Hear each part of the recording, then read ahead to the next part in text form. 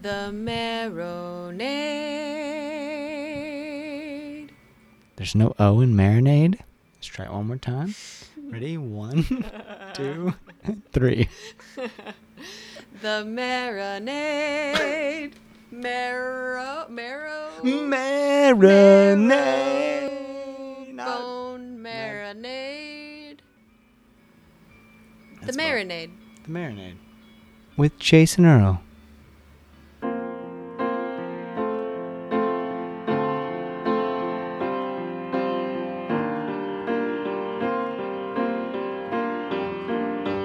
Don't ask a rose what it is. Don't ask the road how long it goes. How many miles are we from home? Welcome to The Marinade with Jason Earle, a free-flowing conversation about the creative process with creative people. This is a bonus episode, and our guest is Paoro. Paoro is a singer and songwriter whose work is thoughtful and ever-evolving, just like the writer herself. She has a new single out called Universe Promises, which you are hearing during this episode. You can also find that along with all of her wonderful records at dopaoro.com. That's DOEPAORO.com. Check out Soft Power, her record Soft Power, and the entire catalog. Just wonderful songs, wonderful writing, and music that makes you feel something in the best way, especially right now. A truly positive message with that recent stuff and a lot to dive into in her catalog in general. This was such an honor, y'all. I'm so thankful for this opportunity.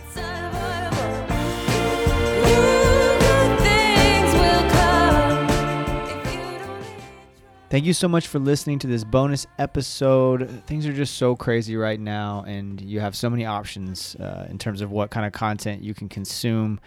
And I'm really grateful that you spent some time with us. You can find more conversations like this wherever you consume podcasts and at marinadepodcast.com. You can also find us on Twitter, Instagram, and Facebook by searching Marinade Podcast. If you really like what we're doing, please consider joining our Patreon community, where for just a few bucks a month, the cost of a beer, a cup of coffee, or whatever $5 or $6 thing you normally buy on a regular basis, you can get access to our Patreon exclusive podcast, Jason's Journey. We also do a lot of really cool stuff with our Patreon community. We connect on a deeper level. We just had our first ever Patreon happy hour, which was so much fun. Got to connect with the marinators out there and just talk about the show and talk about what's going on with them creatively. And of course, we talked about politics. It's kind of hard not to at this point in the world. But just really, really great stuff that we do over there. And I get a chance to connect with amazing friends and fans of the show. So consider it if you can swing it. If not, just tell a friend about the show. Give us a rating on your podcast app. Interact with us on social media, just all those free ways that really, really help us out. All right, y'all, that's enough pitch from me. I'm so grateful to give you my conversation with Paoro.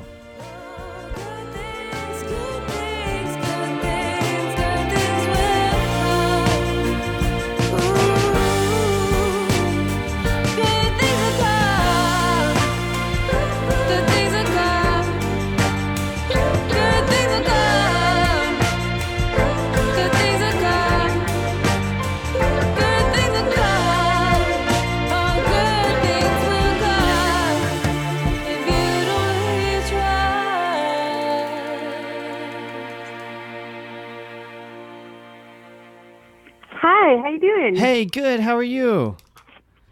I'm so sorry I missed your call. My phone totally didn't ring. That's okay. It happens. My phone doesn't, for whatever, and people don't believe me. It doesn't ring.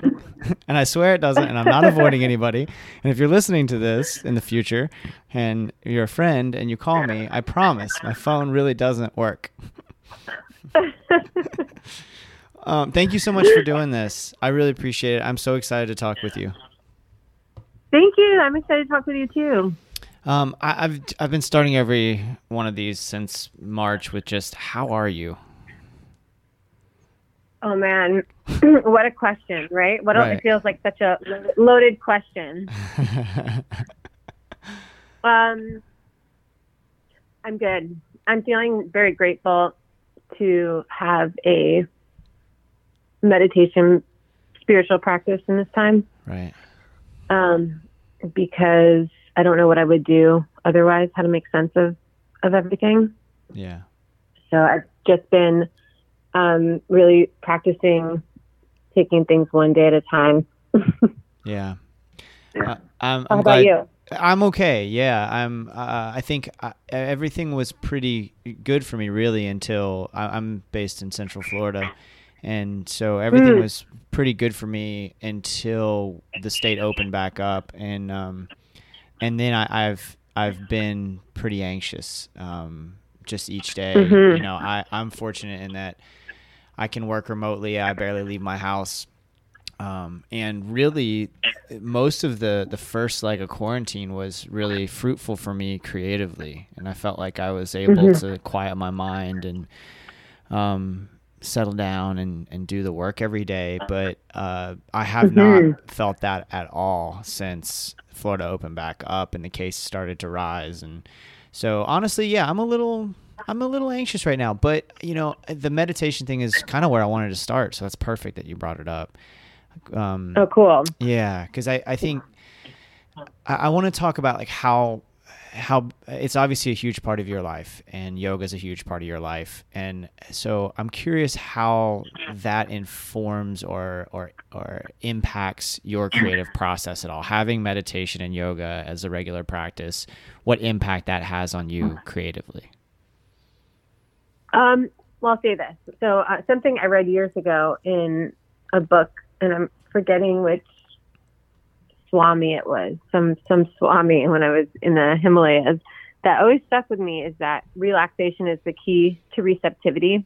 And I feel like at my best as an artist, it's when I'm listening and not in the matrix. Like, it would be a total lie to say all my ideas come from me. It's like they come from just hearing and being moved by the world. So if you are, or if I am in this place where I'm running around and busying myself with tasks, I can't be the receptor needed to create. I can't have that openness. So I find that yoga and meditation are both practices that help me get still and listen and like open. Certainly the more flexible you are in the body, that correlates to your mind. So I can really see that when I don't practice for a while, I notice my own rigidity, which is, not great for creativity. No.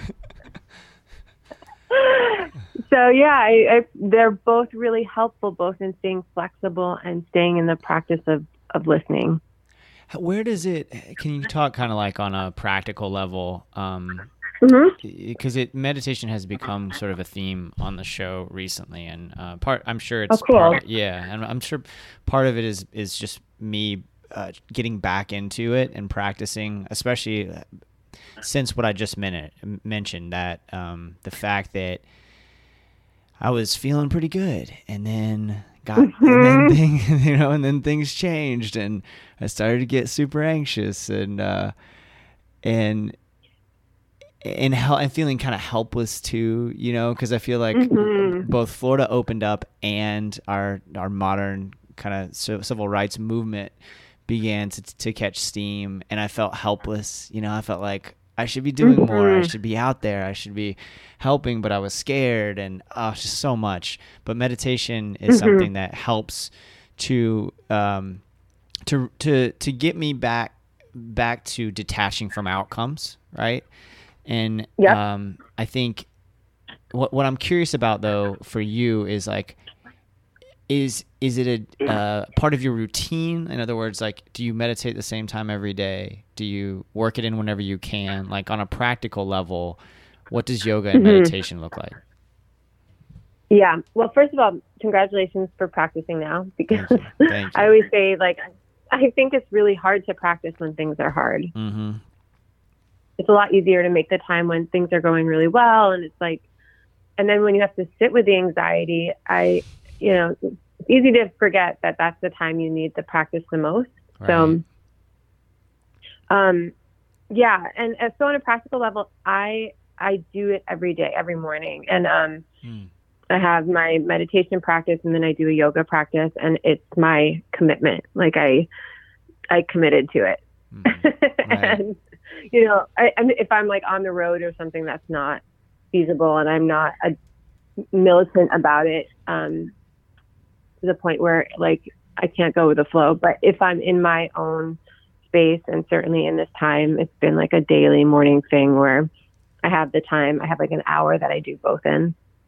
And I get very inspired. I recently heard there's this teacher out here, Krishna Kaur. She's in her 80s, very advanced Kundalini teacher, and she does 2 hours of practice every day. Oh my goodness! Wow. Every day.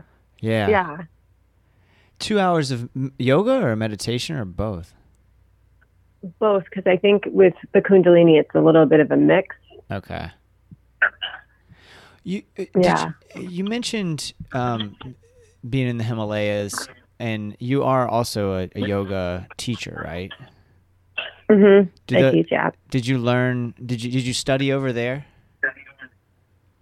I started out over there studying. I went to a yoga teacher training program, but I actually dropped out of it. Okay. Because it felt, it was just a program I went to because at that time, this was like almost 10 years ago, it was one of the few programs I could find online, like a certified yoga teacher training program. So like a lot of the best teachers, what I found, because I spent another 4 months in India after it, was that a lot of the best teachers don't have this amazing online presence. So I would never have found them. And that just happened to be a Googleable thing at that time. And it was really not in alignment with what I was looking for. So I bounced. And then I ended up being certified. I got certified here in LA at Yoga Works eventually. Okay, great. Well, that had to be quite the experience regardless, though. Mm-hmm. Oh, definitely. And there's a lot of like there's an incredible amount of positivity in your music, and I don't want to take for granted that the yoga and the meditation get you there. But do you have like more of a positive bent anyway, or is it work that you're doing all the time to get to that place? Oh my God, it's so much work. I have so much depression and so much anxiety and like, I think and so much ancestral trauma that I think all of those things were really like what woke me up and like, this is not a sustainable way to look at life. And it's been a really long journey. And if you listen to my older music, like my first 2 records, I think they have a lot of that despair in them, that seeking, but that like, really feeling the void. And, what I noticed after making my 3rd record was like, I'm in a loop. I'm in some sort of loop where I'm really depending on like crisis or heartbreak to get inspired. I would have these mad days of creating and writing when something wouldn't go right in my life. And I was like, this is unsustainable as a human for me to have this relationship to my art. And kind of put the wish, the prayer, whatever you want to call it, out there, that I'd like to be able to create from a place of joy as well, because I know that part of me, and it for some reason wasn't coming out. And I since getting intentional on that, I could say that in the last like 2.5 years, my music has been coming from other places, and I've been so grateful for that. Well, I mean, the new single just came out today, right? Universe Promises is just incredibly positive, I think. Thank you. So it's working, but was there a moment, you mentioned after the 3rd record, did something happen that helped you get to that realization that you were in a loop? I think it was just the writing of the record itself and being like, oh, these themes are too familiar. Like, I don't want to be one of those artists who's writing about the same thing over and over and over again. There are some amazing artists who do that, but I find them really tragic. Isn't it so easy to get caught stuck in that, though? So easy. So easy. It works, right? Like, we know that song works, and we know how to get there because it comes from a real place. But it comes from a real place to the non-explored nature of all these other places that are in us. Yeah. That's really well said. I think I write folk songs, and one of the oh, cool. Yeah, and it's everything. Just about everything I've written ever is about social justice, and lately I can't write about it. It's so interesting to me. It's like, but that's been kind of a, it's weird to say it this way, but that's been kind of a positive for my songwriting, at least, because it has forced me out of that bubble. I mean, my bubble was like tragic stories about young black men, basically. And that's what all my songs are about. And then just about all of them, damn it. And then finally I wrote one about my grandmother the other day, or not the other day. It's been a couple months now, but still it was something that came out of me in a flurry, and then I sat down later to try to write one that was in the vein that I'm used to, and it wasn't happening. So that's an interesting concept of, like, once you get out of that loop, it's almost like I don't know if I don't want to get back, you know what I mean? Or if it's just so overwhelming right now in the moment that I can't get back into that loop. I'm not really sure, or if you think about that at all, like, because you've gotten out of it, does that mean you're not going to revisit those themes or those feelings again? Oh, I'm sure there will be lots of tests along the way, Yeah, I'm sure there will be lots, but the question is whether it benefits you or benefit, like, if it is like putting out the vibration that you want to be putting out, vibration, it's very new agey, but for me, I was like, wow, these songs come very naturally. And also I want to align myself with something more positive. There's enough grief in this world, without adding to it. Right. So, who's to say, right? Life is so long. Like, I'm sure there'll be some point where we go back to these old loops, but hopefully we're moving away. Yeah. Well, you said something the other day on social media. I think it was on Twitter. I can't remember where I read it, but it kind of, I wanted to talk about it, and I think what we're talking about now lends itself to that discussion. And you said we have to rethink cancel culture because it's inhibiting the conversations that need to happen. Normalize apologizing.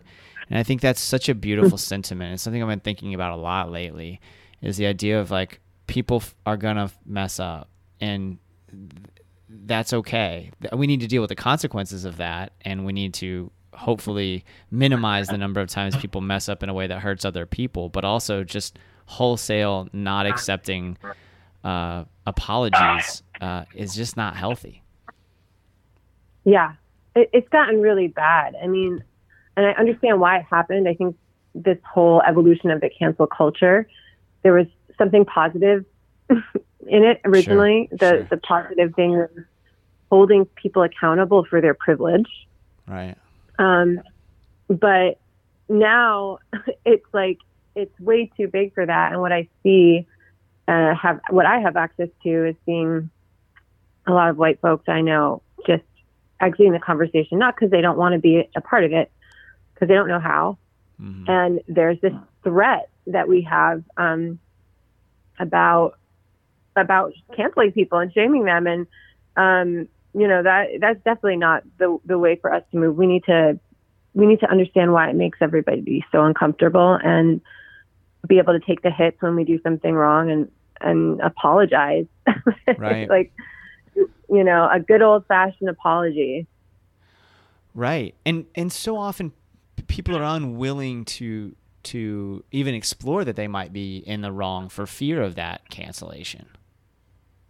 Yeah, and that's the whole thing, is we're all so wrong right now. Like, right. The society is wrong, Yeah. Like, I am wrong. I'm wrong about a million things. Every day I'm learning I'm wrong about something I thought I was right on. So, it kind of puts a light on that perfectionist complex.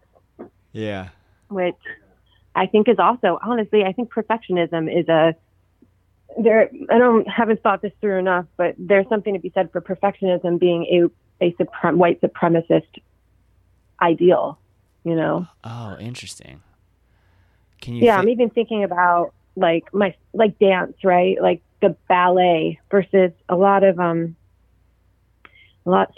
of black dance art is much more ancestral and community and expressive of that world, as opposed to the perfecting of the.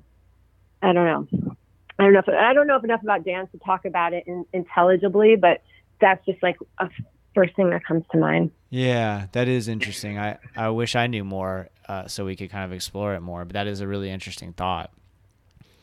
What does your on a more of a practical level, like what does your process look like? Are you sitting down to do the work every day? Are you writing constantly? You've shared this wonderful photo back in, I guess, April of like a book of Leonard Cohen's poetry, I assume it is. I don't know. I can't really tell, but a coffee cup and some notes that look like maybe a song. I can't really tell. Mm-hmm. It's a really romantic photo. Is that what your process looks like? Are you sitting down to do the work every day? Are you doing it when the inspiration strikes? Yeah, unless more inspiration strikes. I wish I could write every day, but it's never been my thing. I do know when it's starting to strike though, because what happens is I'll have a conversation or something will pop out and I'll start writing. I just have like a long list of notes on my phone, bits and bobs, like lyrics, words, whatever. And once that starts, it'll come up more and more. And that's kind of going back to the original question about listening. Then I become aware that I'm listening, and usually that's my gateway to getting inspired. And the process is usually starting with like a few words or a concept that I feel really attached to. Uh-huh. If I'm not attached to the lyrics, I never really latch onto the song. So yeah, that's why somebody like Leonard Cohen is so important to me. Say that again. Sure. Oh, it's just that's why someone like Leonard Cohen is so important to me. Because you attach to the lyrics so much? Yeah, because I mean he's an incredible lyricist, and that's kind of who I think I moved towards in general. Who are the people that you're consuming right now? It could be books, it could be music. I mean, it could be any kind of art, but like, what are you fired up about right now? Oh man, I'm trying to think. I feel like whenever this question comes, I'm always like, wait, I didn't. Yeah. I didn't hell yeah. for it. Right. I know. I should have told you. You know what I know I should know at this point that that's a question, but I was really late on this. People have been telling me about this for years. The Rodriguez documentary. Oh, Searching for Sugar Man. Searching for Sugar Man. So I watched the documentary and I bought the vinyl and I've been listening to that. Yeah. And it's so beautiful. Yeah. Such an amazing story, but also just like what talent. Like some of those songs I can just cry to. Yeah. We have a copy. We listen to it all the time. It's so good. Yeah. What have I been listening to otherwise? I've been listening to a lot of like, honestly, mantra music to chill me out. Oh, cool. Yeah, the last conversation I had, Elliot Bronson, the songwriter, and I recorded last week, and he said he's been throwing on just like an ambient station and just kind of listening to that and not really trying to attach to anything in particular, just needing that space, just needing kind of like something that allows him to not have to necessarily overthink or be too involved in the lyrics. Because we were talking about how, I mean, somebody like Leonard Cohen is really difficult to just passively consume, you know? Yeah, I know. He's not like good background music. Yeah, that's not your guy. No, exactly. Well, I've been listening to this old record by some Mary Margaret. think it came out in the 80s. Mary Margaret O'Hara. Have you heard of her? No. Really beautiful and strange. Another, like, I put her in my Rodriguez box of people. Like, I'm like, how did I never hear of them? Yeah. Yeah, Ali Akbar Khan. He's one of the people I've been listening to on my kind of mantra list.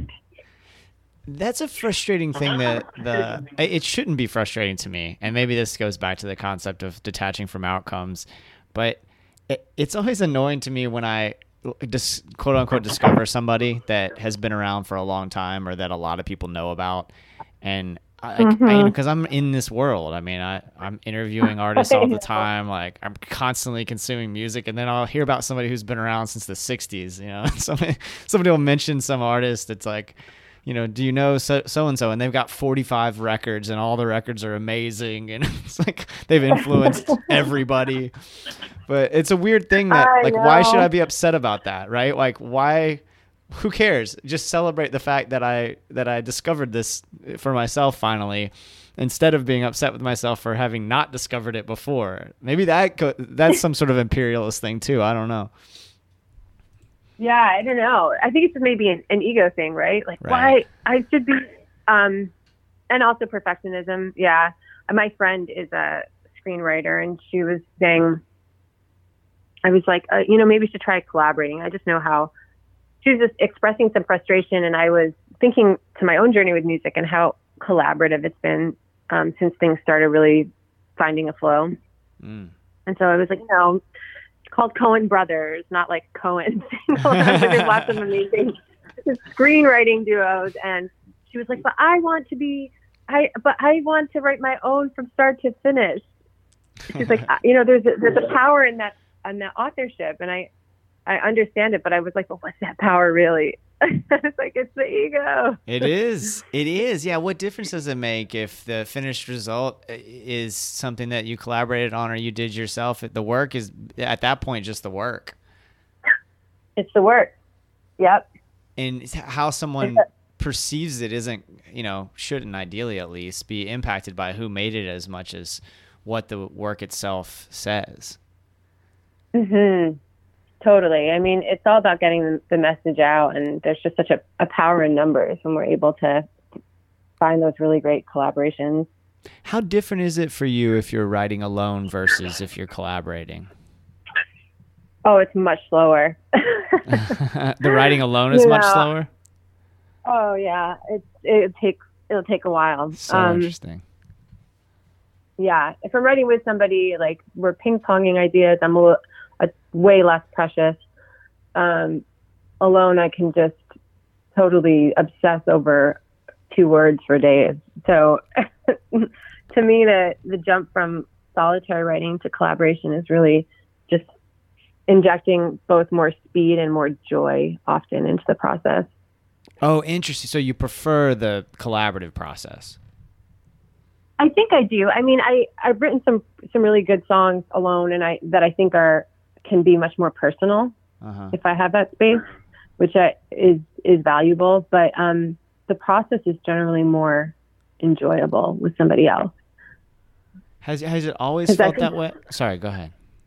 Oh, no. I just think there are these magic moments when you're writing with somebody else where you guys are both grabbing at something, and then all of a sudden it happens, whether it's a melody that you start singing or like the perfect words for the line, and sharing that is amazing. That's beautiful. That's such a great attitude about it. I think most songwriters that I know don't mind the co-write. They don't mind the collaborative process. But for I don't know. I'd have to go back and collect some real data on this. But my gut tells me from what I've experienced, most people feel more comfortable on their own. And I think that a lot of that does go back to ego and not wanting to let go of your idea, or to acknowledge that somebody else's idea is maybe better than yours, or that their take is maybe more honest than yours. And I have a hard time with it. I don't, in fact, I just stick my head in the sand and do it on my own, you know, because I'm just too scared, frankly, to go and ask. I don't even like when people look at my stuff. I want feedback, but I don't want it at the expense of someone actually reading my shit, you know? I totally get that. It's so scary. Like I so frequently write stuff and then just edit it myself and put it out into the world however I put it out into the world. And what I really need is somebody to say, oh no, you lost me here, or you need to do this, or you need to do that, or what if you thought about it this way? But truth is, I'm just too scared to do it. I need to step up. Maybe you got to find the safe team. Right. That's what I need to focus my intention on next time I'm sitting down to meditate or whatever. I think it's really great. Yeah, to get through that, and also to have like one or two people who you really trust. Mm-hmm. Like identify those people, because that's like, oh, it's such gold. So do you have those people I'm taking for granted? Yeah, for sure. I have, and I've been selective over them. It's like I've definitely in early days sent my music to the wrong people who don't. I guess don't know how to deliver, because it's delivery too, right? Like I have my own ego, and I want my work to get better, and that involves taking feedback. But there's also a way that people can give that feedback that doesn't make you want to throw out everything. Right. How you're like, okay, well, this is good. Yeah. Well, so what is that like? That might be very helpful for folks listening who are asked for feedback. Like what is the difference between the feedback that's helpful for you and the stuff that maybe isn't? Oh, I always think it's so great when people get specific. Like, oh, this melody's dragging, like right around here, the mix isn't great, like time stamps, like these seconds are where you lost me. This clip of your voice doesn't sound great. I think you can do a stronger take.